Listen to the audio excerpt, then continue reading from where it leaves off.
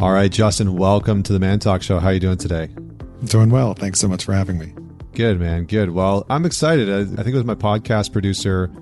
He and I were having a chat, and I had put out a poll to my audience and, just asking what type of conversations do you want to have more of? Like, who should I interview on the podcast? And sex was a huge topic, obviously, and your name had come up. And so as I dug into some of your work, I was like, oh, this would be a really great conversation. I love that you were one of the top 5 sexperts that you need to follow on Twitter by Men's Health. I was like, that's, I don't know that sexperts were a thing, but there you go. So before we kind of get into the juicy bits, I guess you could say, pun intended, intentionally, tell us a story about a defining moment in your life that made you who you are today. Sure. So the first one that comes to mind for me is when I was in graduate school. I was working on my PhD in social psychology at Purdue University, and I was studying the science of relationships and what makes for happy, healthy, long-term relationships.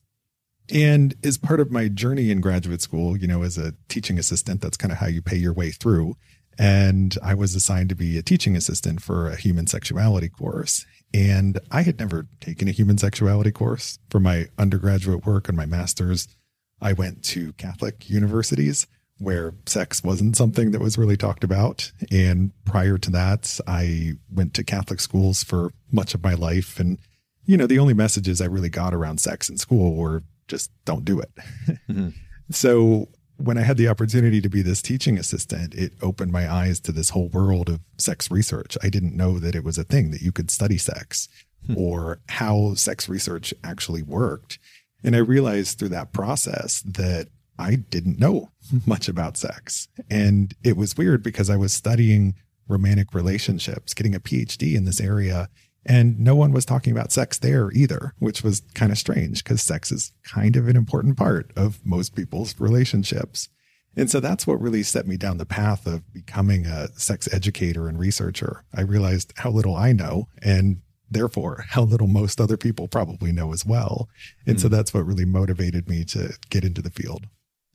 What would you say, and maybe I'm not too sure if you have a direct answer to this, or maybe there's a couple answers. What would you say is some of the most surprising things that you've come into contact with as you've done this research? Because it is a very interesting field that you're in, and it's something that everyone's sort of interested in, but not a lot of people, it's not dinner conversation, right? Most people aren't talking about their sexual fantasies and positions and their sex life at the dinner table with other friends and family.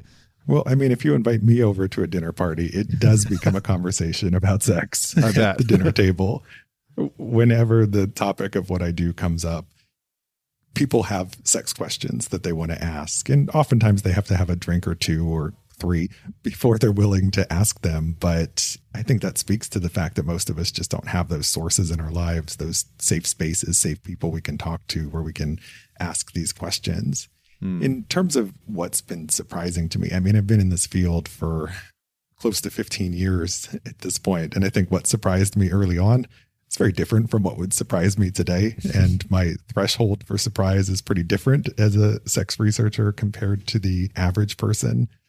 I don't know that I consider a lot of what I find in my work to necessarily be surprising so much as it's just fascinating, and it adds knowledge to this topic where we have such limited understanding. And I guess I could say one of the most surprising things is just how little sex has been studied, how it's such a new field of study, and how there are so many basic questions that have just never been answered. And it's going to take a long time to answer all of them because there's not a lot of funding available for sex research. If you really want to understand something like an orgasm and how it works and what it even means to have an orgasm, we have a surprisingly small literature on which to even answer that question. So, for example, I have a colleague, Dr. Nicole Prowse, who studies the science of orgasm, and she has her own orgasm lab out in California. And she's finding new things that are just changing and reshaping our understanding of orgasms and how they work. So, for example, she will have participants come into the lab and stimulate themselves to the point of orgasm. And then there's a button they have to push when the orgasm starts, and they have to push it again when the orgasm ends. And she records physiologically, like what's going on, the muscular contractions. And then people also report on the psychology behind it, what it felt like. And she finds that for a fair number of women in particular, they report having had an orgasm, but they don't show genital contractions. And so that gets at the idea of what even is an orgasm anyway. Is it defined physiologically, psychologically, both? So that's the kind of stuff that I find fascinating and surprising. It just challenges our beliefs and ideas about what we consider to be basic things that we think most people understand, but we actually really don't. That is interesting. I'm sure that at some point in our conversation, we're going to go a little deeper into the concept of orgasm, because my immediate thought was like, well, then how do you what are some of the definitions around orgasm? But I want to just go to what I wanted to kind of get into here in the beginning, which, you wrote this great book called Tell Me What You Want, The Science of Sexual Desire. And part of it, the introduction, you talk about this massive survey of sexual fantasies in America. And I kind of wanted to get into that just as a basic starting point to sort of talk about some of the main fantasies, some of the main findings that people have.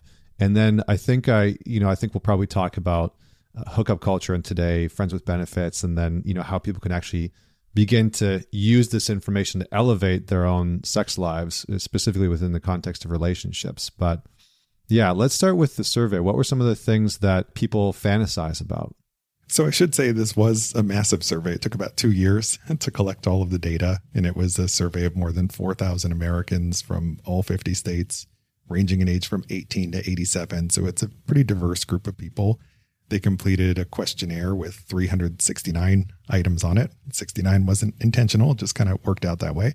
But I asked them to describe in great detail their favorite fantasy of all time, and then hundreds of different people, places, and things they might have ever fantasized about, what their personalities and relationships are like. So it's a very broad assessment. In terms of what people are fantasizing about, one of the key things I focused on was what are the themes in people's favorite fantasy of all time? And I found that there were really 7 main themes that emerged. And since publishing the book, I've conducted a few other studies of fantasies, and I find that these hold up pretty well in other samples of people. But a few of the big ones are multi-partner sex, so just doing it with more than one other person at the same time, most commonly in the form of a threesome. Then there's the BDSM fantasies, which are fundamentally about this consensual, erotic power exchange in some way. Then there are the novelty and adventure fantasies, which is just about breaking out of your comfort zone and trying something that's new and different for you, whether that's sex in a new position or location or trying a sex toy. Then we have the taboo fantasies, where you're doing something that you're not supposed to do. We know that taboos become very erotically arousing. The more obstacles you put up to saying, hey, you can't do this, the more likely we are to want to try and do that. And then there are the passion and romance fantasies, which have that big emotional component to them. It's often about wanting to feel wanted or to feel desired. Then the last 2 categories are the non-monogamy fantasies, which is kind of having the freedom to have more than one sexual or romantic relationship at the same time. So to be in some kind of open relationship, to try swinging, for example. And then lastly, there are the self-exploration fantasies, where it's about playing with your gender role or your sexual orientation in some way and just exploring the self. So for example, a heterosexually identified person who has a same-sex fantasy, or somebody who fantasizes about cross-dressing or changing their gender role or expression in some way. So those are really the 7 main themes. And like I said, I find that they hold up pretty well. Interesting. And did any of those, as you started to do that research and pull this data together, what do you do with all that information? Like, what does this actually start to tell us as individuals about what we're looking for in the context of a relationship? Like, what do our fantasies inform certain aspects of relationships, or is it more insight into who we are as individuals, or both? It's a bit of both. And I think one of the main values or benefits of this research and the work of other fantasy researchers is to help normalize the vast diversity that exists in sexual fantasies. Most of us never learn anything about what it is that turns us on. And that's why one of the most common questions I get asked is my fantasy normal? I have people who will pull me aside at parties and ask me that, or they'll send me an email. People just don't have a lot of sense of that. And when you feel like your fantasy is weird or unusual or strange, or you're the only one who has it, people feel more shame and embarrassment and anxiety. And that can create sexual performance problems and ultimately lead to relationship problems. So I think that self-understanding piece is key, because if you can feel normal about yourself, and I have many people who have told me this, that my work has made them feel normal for the first time in their lives, that can be a huge weight that's lifted that can then open the door to even greater sexual and relationship satisfaction. And I see in my work and the work of others that people who tap more into their fantasies, who share them with their partners, sometimes even act on them, they report the highest levels of sexual satisfaction, the happiest relationships. They're the most likely to report keeping passion alive long term. So there do seem to be benefits for both the self and for the relationship. That makes complete sense, because it's, again, because we don't talk about fantasies, we don't talk a lot about desire. A lot of these things are sort of kept in the shadows, and then people have a lot of self-judgment, shame, curiosity. And so I would imagine that as people have read this book and found their own fantasies within the research, it's like, oh, I'm not alone in that, that thing that I want to do, or that thing that I want to have done to me, isn't just sort of one off. It's that, there's lots of people that are within that space. Part of your research dives into the difference between, or the possible differences between men and women's sexual fantasies. And so I'm curious if you can just unpack that a little bit. Did you find in your research that there are substantial differences between what men and what women are fantasizing about, or are they largely the same? There certainly are some differences. I think it's important to start out by acknowledging that most of the things that men fantasize about are the same things that women fantasize about. They're the same things that persons with non-binary gender identities fantasize about. The fantasy themes are pretty consistent across gender and across sexual orientation. So no matter how you identify, there's a lot of commonality. But there are some distinct differences. So for example, while most men and women have fantasized about having a threesome or another form of group sex, men are more likely to have fantasized about that and to fantasize about it often. And when it comes to BDSM, women are more likely to have fantasized about that than men, and they're more likely to fantasize about it often. And that's particularly in the context of things like submission and bondage and masochism. So those are a couple of the key differences. Some of the other ones that pop out are that women have more fantasies about sort of playing with their sexuality in some way. So for instance, heterosexually identified women are much more likely to have had a same-sex fantasy than heterosexually identified men. And by contrast, men seem to have far more fantasies about exploring their gender role or expression in some way than women do. And I think that may be because for men, breaking the norms of masculinity and the pressure to conform to a masculine gender role is more taboo than it is when women might be, say, becoming a bit more masculine or more assertive in some ways. Some people might take issue with that. I get it. But I think there is this big taboo around men being submissive or exploring their gender role in some way. And in general, men tend to be more drawn to taboos than women. So that could be maybe one of the explanatory factors there. But those are a few of the differences. Yeah, it's interesting. As you were talking of like breaking free from gender roles and the pressures that a lot of men can feel, thinking about that notion of like the really powerful executive. I've worked with a number of men who are sort of like very prominent, very powerful, and they're, how I want to say this, they're usually engaging a sex worker and on the side, outside of their marriage, and that function, it serves this purpose of them being this very submissive role where they have no power, they have no control, they're not making any decisions. And so it's interesting because I'm curious if part of the correlation of what you found that people are fantasizing about is about us as human beings trying to express something that we normally aren't allowed to express, or that historically within our lives, whether that's our gender, whether that's something to do with power, but something that's been hidden from us or in our shadow that we're not actually able to access. I think that's absolutely true. I would back up and say that fantasies are this multi-purpose thing. They can do a lot of different things for us. Fantasy can be a temporary escape from reality. It can be a way to cope with boredom or to relax. It can also be, as you were mentioning, sort of this form of self-exploration where you have these other sides of yourself that you want to kind of mentally work through and see, what would it be like if I adopted a different role or tried something that's new and different for me?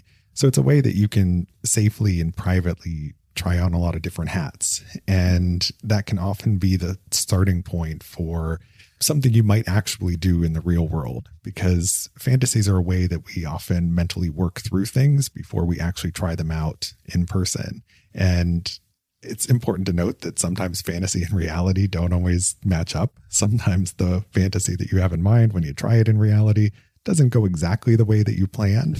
But sometimes it also just takes a bit of practice, right? The first time you try it, it's new and different, and you have to figure out how it works. And I often advise people, when it comes to sex, try everything at least twice, because the first time just might not go well because there was some anxiety, and you can learn so much from that first experience and revisit it, try it again in a different way the next time.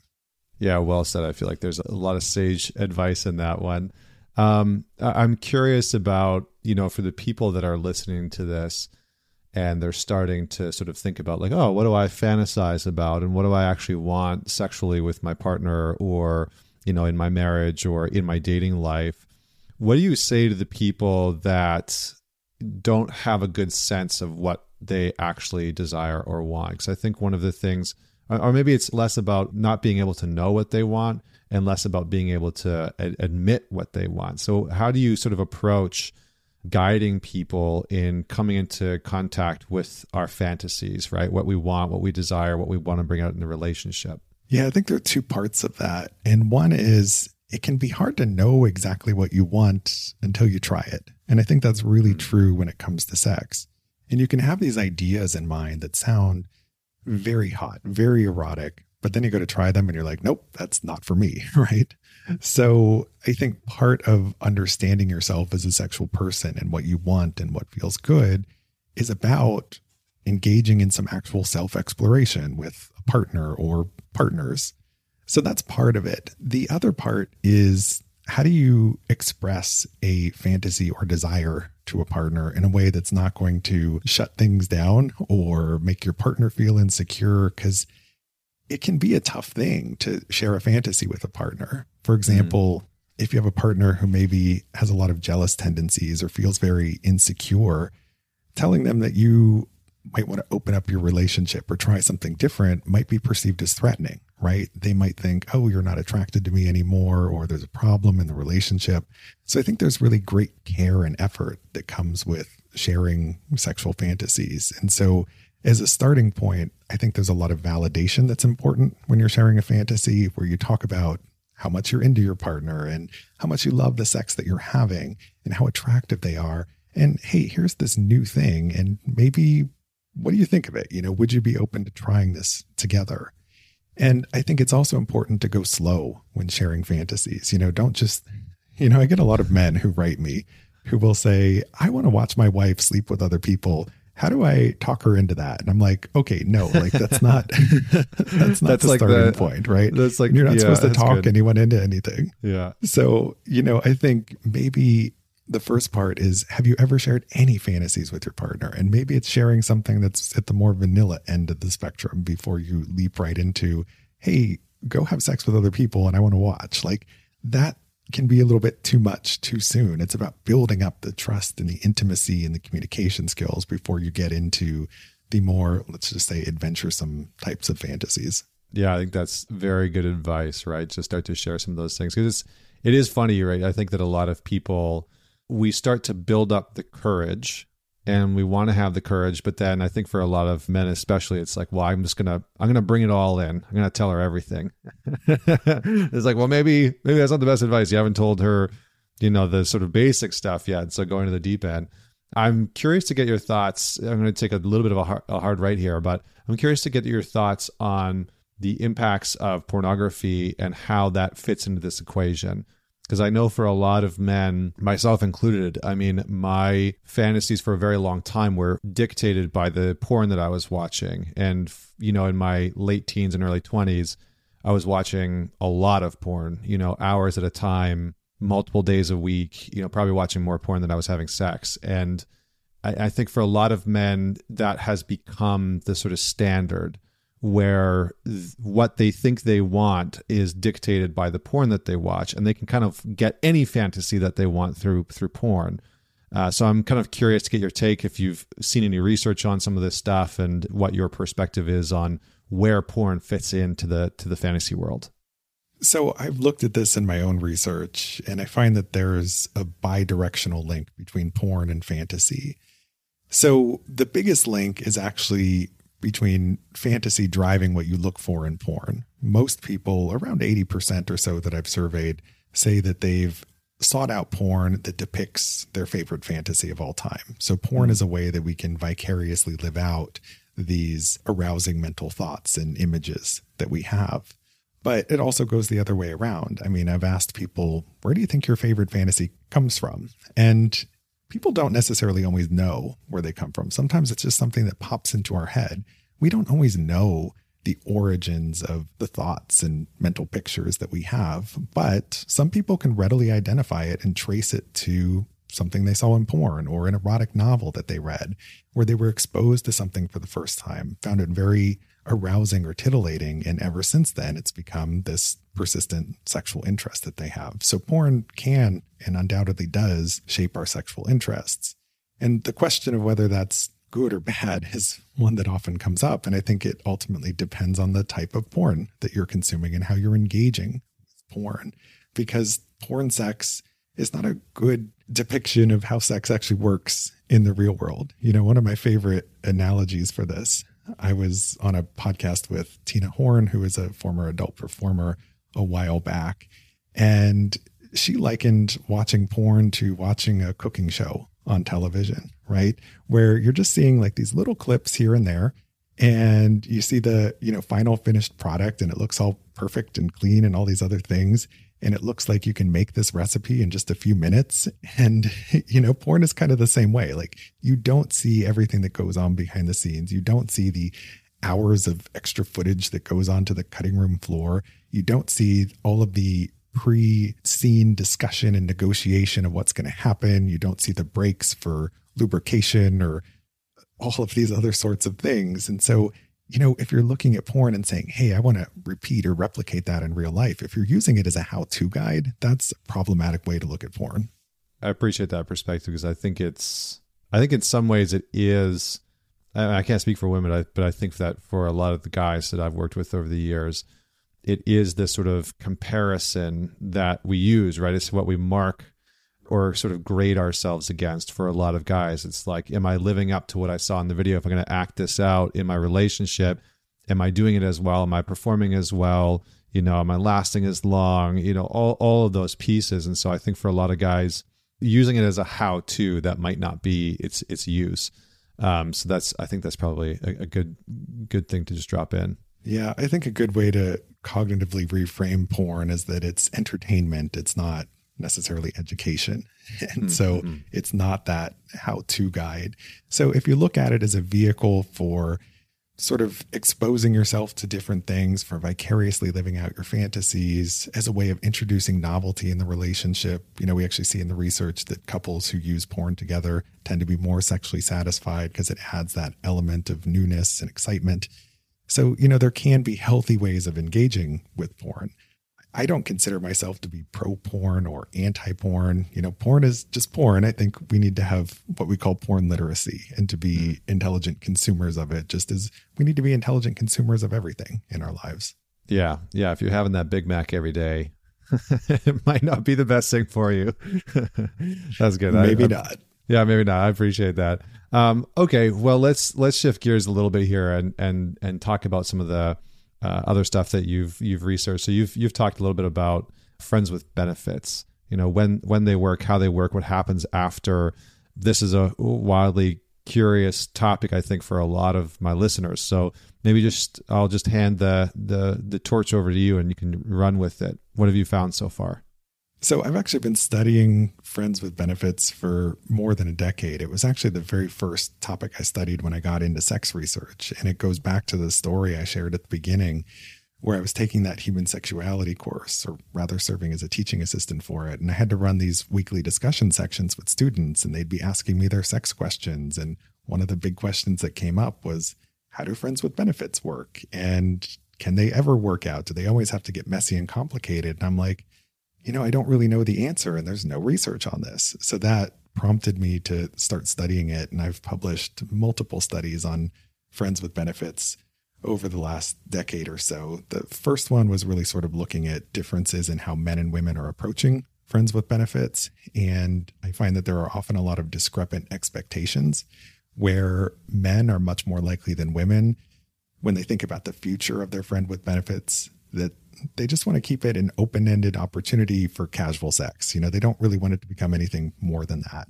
And by contrast, women are much more likely than men to hope that the relationship changes form and that it either becomes a romantic relationship or that at some point they just go back to being friends who don't have sex. And you can see how this could lead to complications. If people are going in and they're not on the same page about what they want, someone's probably going to get hurt. And that's something that's reinforced by later research we did. We actually did a 1-year longitudinal study of friends with benefits. We followed people who had one of these relationships for a year. At the beginning, we asked them why they got into the relationship, how they navigated it, and then a year later checked in with them to see what happened to that relationship.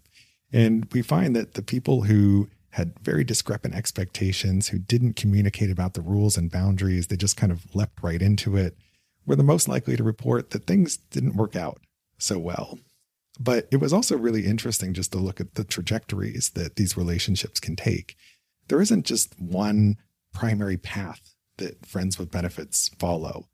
It was divided roughly into quarters. So you had a quarter of people who after a year were still friends with benefits, a quarter who shifted back to being friends who don't have sex.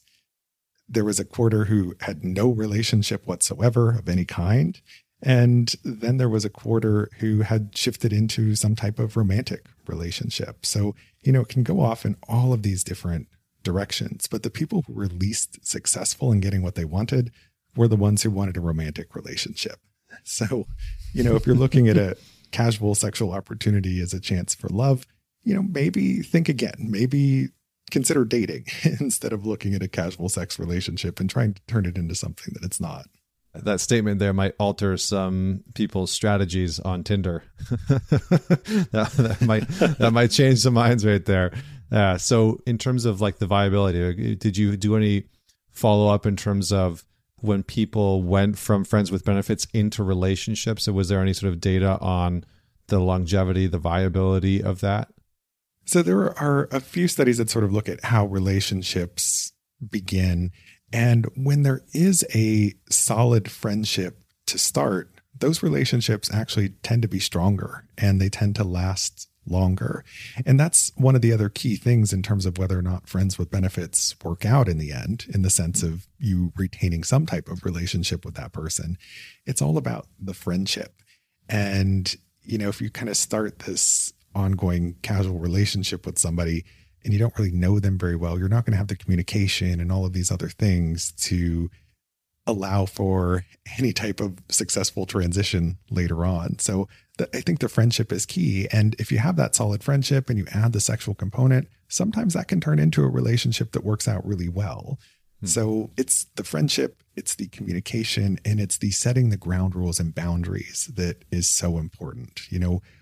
What is and is not allowed in this relationship. And I think that's a valuable thing to employ in any type of relationship. So many of us get into relationships without ever discussing the ground rules or boundaries. For example, people just assume in romantic relationships oftentimes that they're going to be monogamous.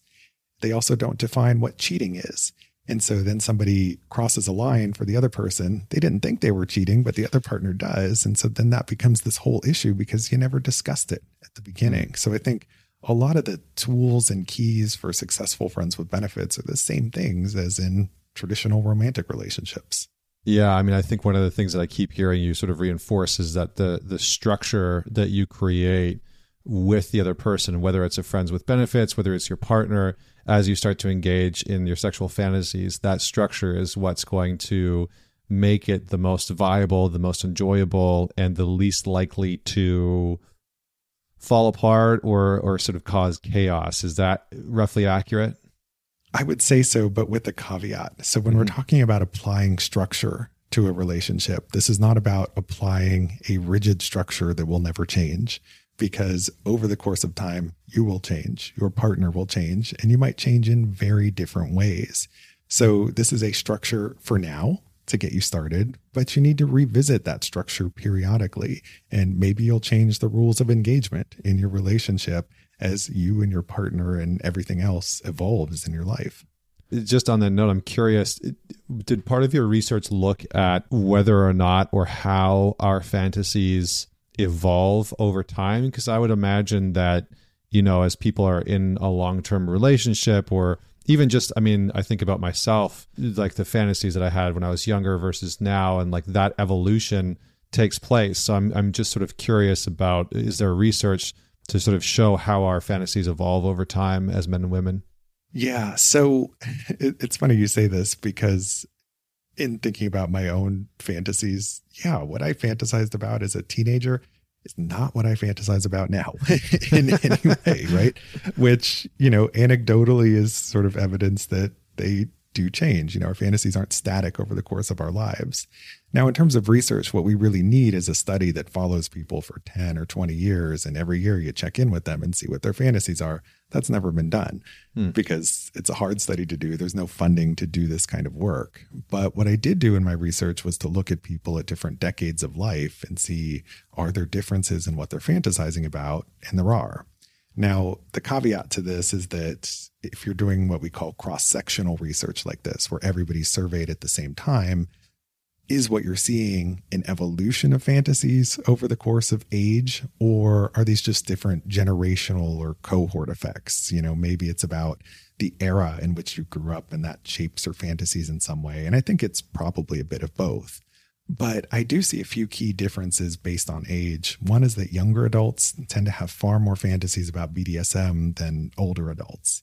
And I think part of that is because younger adults have so much anxiety about sex and body image, and BDSM can be this potent escape from reality and distraction and a way of coping with sexual insecurities and anxieties in a healthy and therapeutic way. By contrast, if you look at people in, say, their 40s and 50s, they have the most adventuresome sexual fantasies, the most fantasies about threesomes and group sex, about opening up their relationship, about trying new and different things. And I suspect that that is probably because most of these people at that period of time in their lives are in long-term monogamous relationships, and the sex has gotten a little stale or routine, and they need ways to sort of mix it up and keep that excitement alive. And their fantasies are one way of doing that. But I think it's also because as we get a bit older, we tend to develop more of that sexual self-confidence, more of that sense of security, I guess, to some degree about ourselves. We feel more confident. We also give fewer fucks about what other people think. That kind of opens the door to exploring different sides of yourself. When you're younger, you tend to care a lot more about what everybody thinks about everything about you, from your looks to what you do and so forth. But as you get older and you don't have as much time left in your life, it's like, well, if I'm not going to do this now, when am I going to do it? Yeah, that's, I was chuckling because like in my head, I was like, that's why there's so many old people at naked communes, it's like the nudist colonies are all elderly people. It's like, I remember I was in Vancouver, British Columbia, and in Vancouver, I don't know have you ever been there before? I have, and I'm going back again later this year. Yeah, there's on UBC campus, there's something called Rec Beach, and you go down this long staircase at the very back of the campus, and there's this huge beach, and it's a nudist beach, and so you can be naked there. There's lots of people doing drugs. It's lots of fun. But I think that what I was shocked by the very first time that I went there was like it was probably like probably 50% of the people that were there were very old. I was like, that's surprising. And they were the most at ease. Like they were just so comfortable. Anyway, that's just a little sidebar, because I think it was interesting to hear you talk about the age difference and how we sometimes maybe shift towards different fantasies based on our age and the sort of freedom that we feel. On that note, what did you find are some of the, in the book you talk about the benefits of getting in touch with your deep sexual desires. Can you just speak a little bit to some of the benefits individually, and did you have any research around the benefits to the couple? So one of the benefits to the individual is that sense of self-understanding and feeling normal. And that goes back to what we were discussing earlier, is most of us just don't know anything about what a normal sexual fantasy is.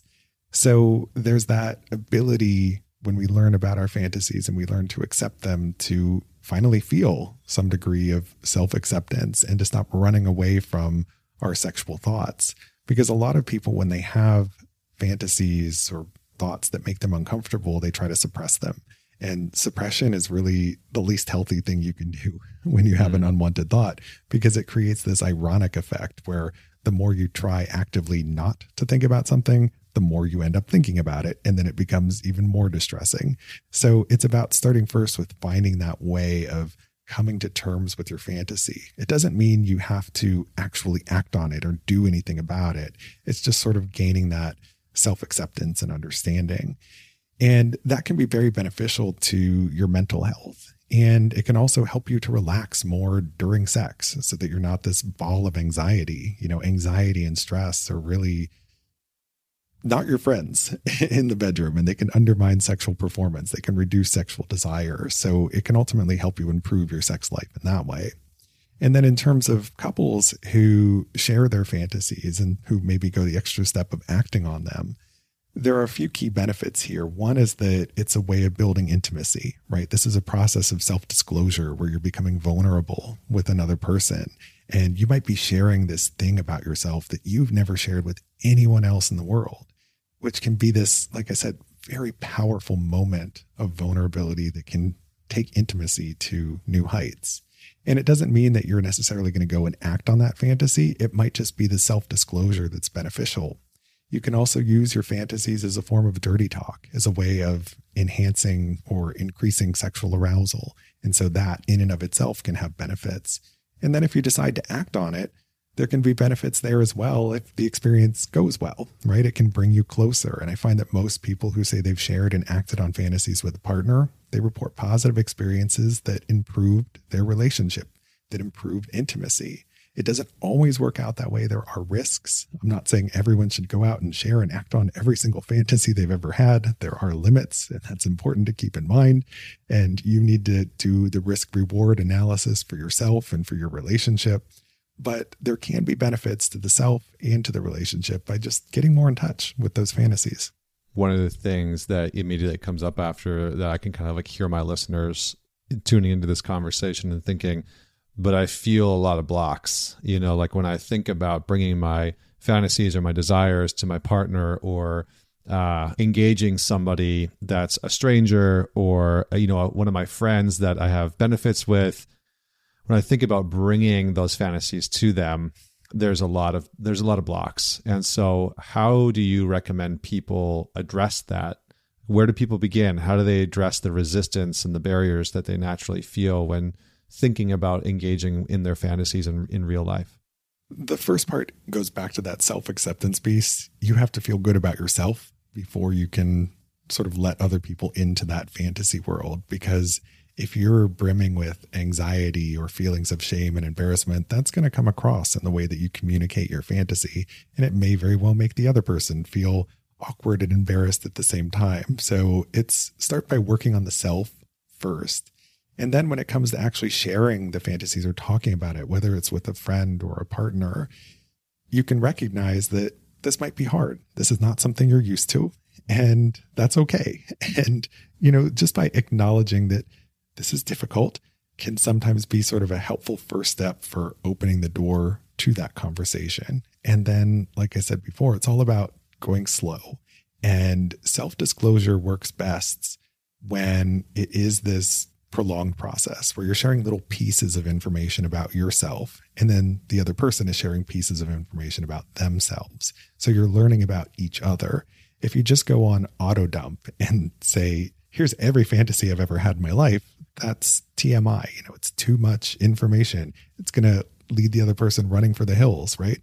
That's not normal to disclose that much, right? So there's an art to self-disclosure. There's a science to it as well. It works best when it's this reciprocal process that goes slowly over time where you're building trust and intimacy. Yeah, so good. And so maybe let's just move that into like a couple, because I think there's a lot of couples that tune into this show. Where do couples begin? If somebody's tuning into this podcast, obviously I think the first thing I would say is listen to this podcast with your partner. That's probably a good place to begin, or read your book, right? Together, that might be a good place to begin. But after that, how does that disclosure look? Are there certain rules that you recommend? Are there certain ways that you recommend? I think you just said like reveal some of those things slowly and sort of create the breadcrumb trail, I guess you could say. But what are some of the other tools or tips that you would just give a couple in terms of like revealing their fantasies? Yeah, before you get into the sharing fantasies part, it might be better to step back and just open up the lines of conversation around sex. Many couples just don't talk about sex in general, whether it's about fantasies or anything else. So it's normalizing those sexual discussions first that can be a key step to making these conversations easier.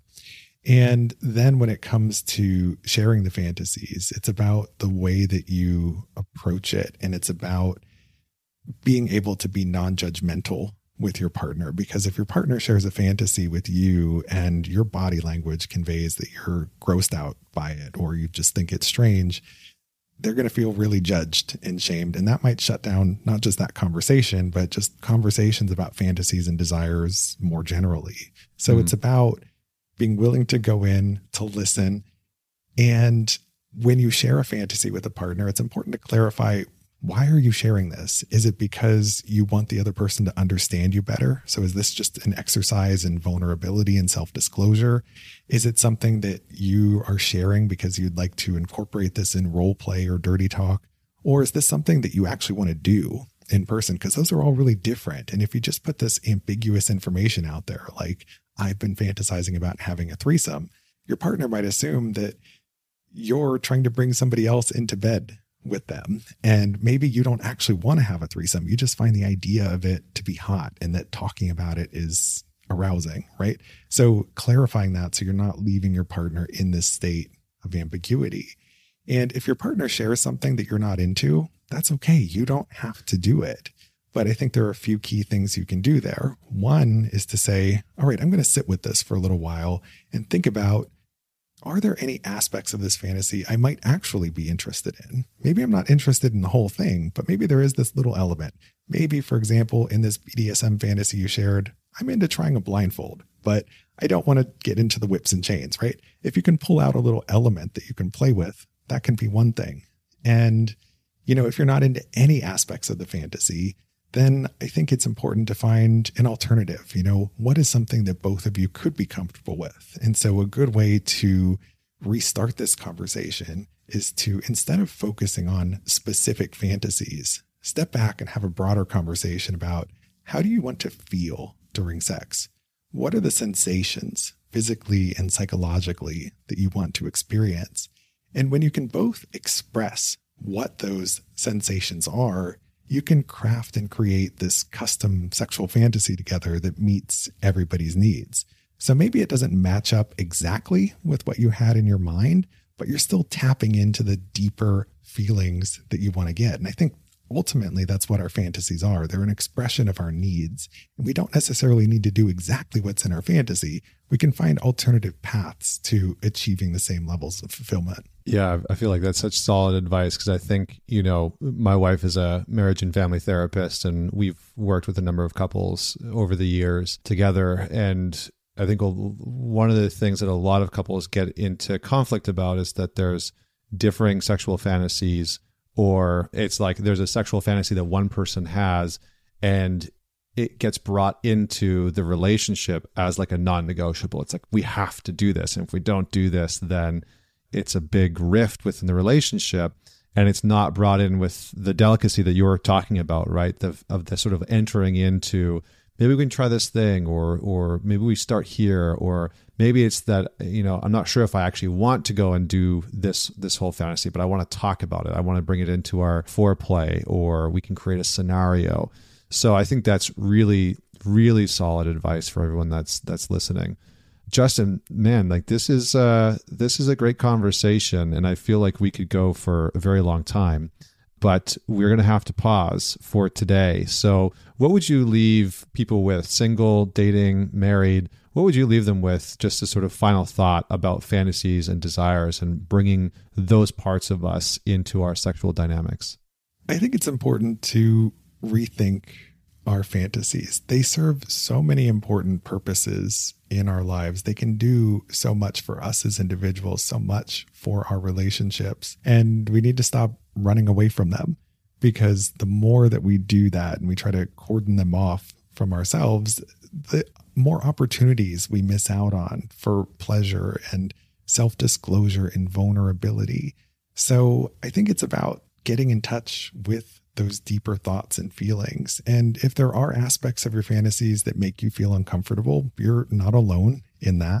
And if you have fantasies about something that would be troubling to actually carry out, in the sense that it would be illegal or immoral or something else, that's where it's useful to consult with a sex therapist, right? Because sometimes we can't deal with all of this all on our own. Oftentimes just by getting a little bit of sex education, we can resolve our sexual problems, but sometimes the issues go a bit deeper. And so that's where therapy can be really beneficial. You don't have to do this all alone. Yeah, well said. Well said. All right. Well, for everyone that's listening to this episode, share it with your partner, share it with your friends with benefits, share it with your spouse, and definitely check out the book, Tell Me What You Want, The Science of Sexual Desire, and how it can help you improve your sex life. Justin, thank you so much for joining me. For everyone that's out there listening, don't forget to leave a review wherever you're listening to this episode on. Share it with a friend or your partner. And until next week, this is Connor Beaton signing off.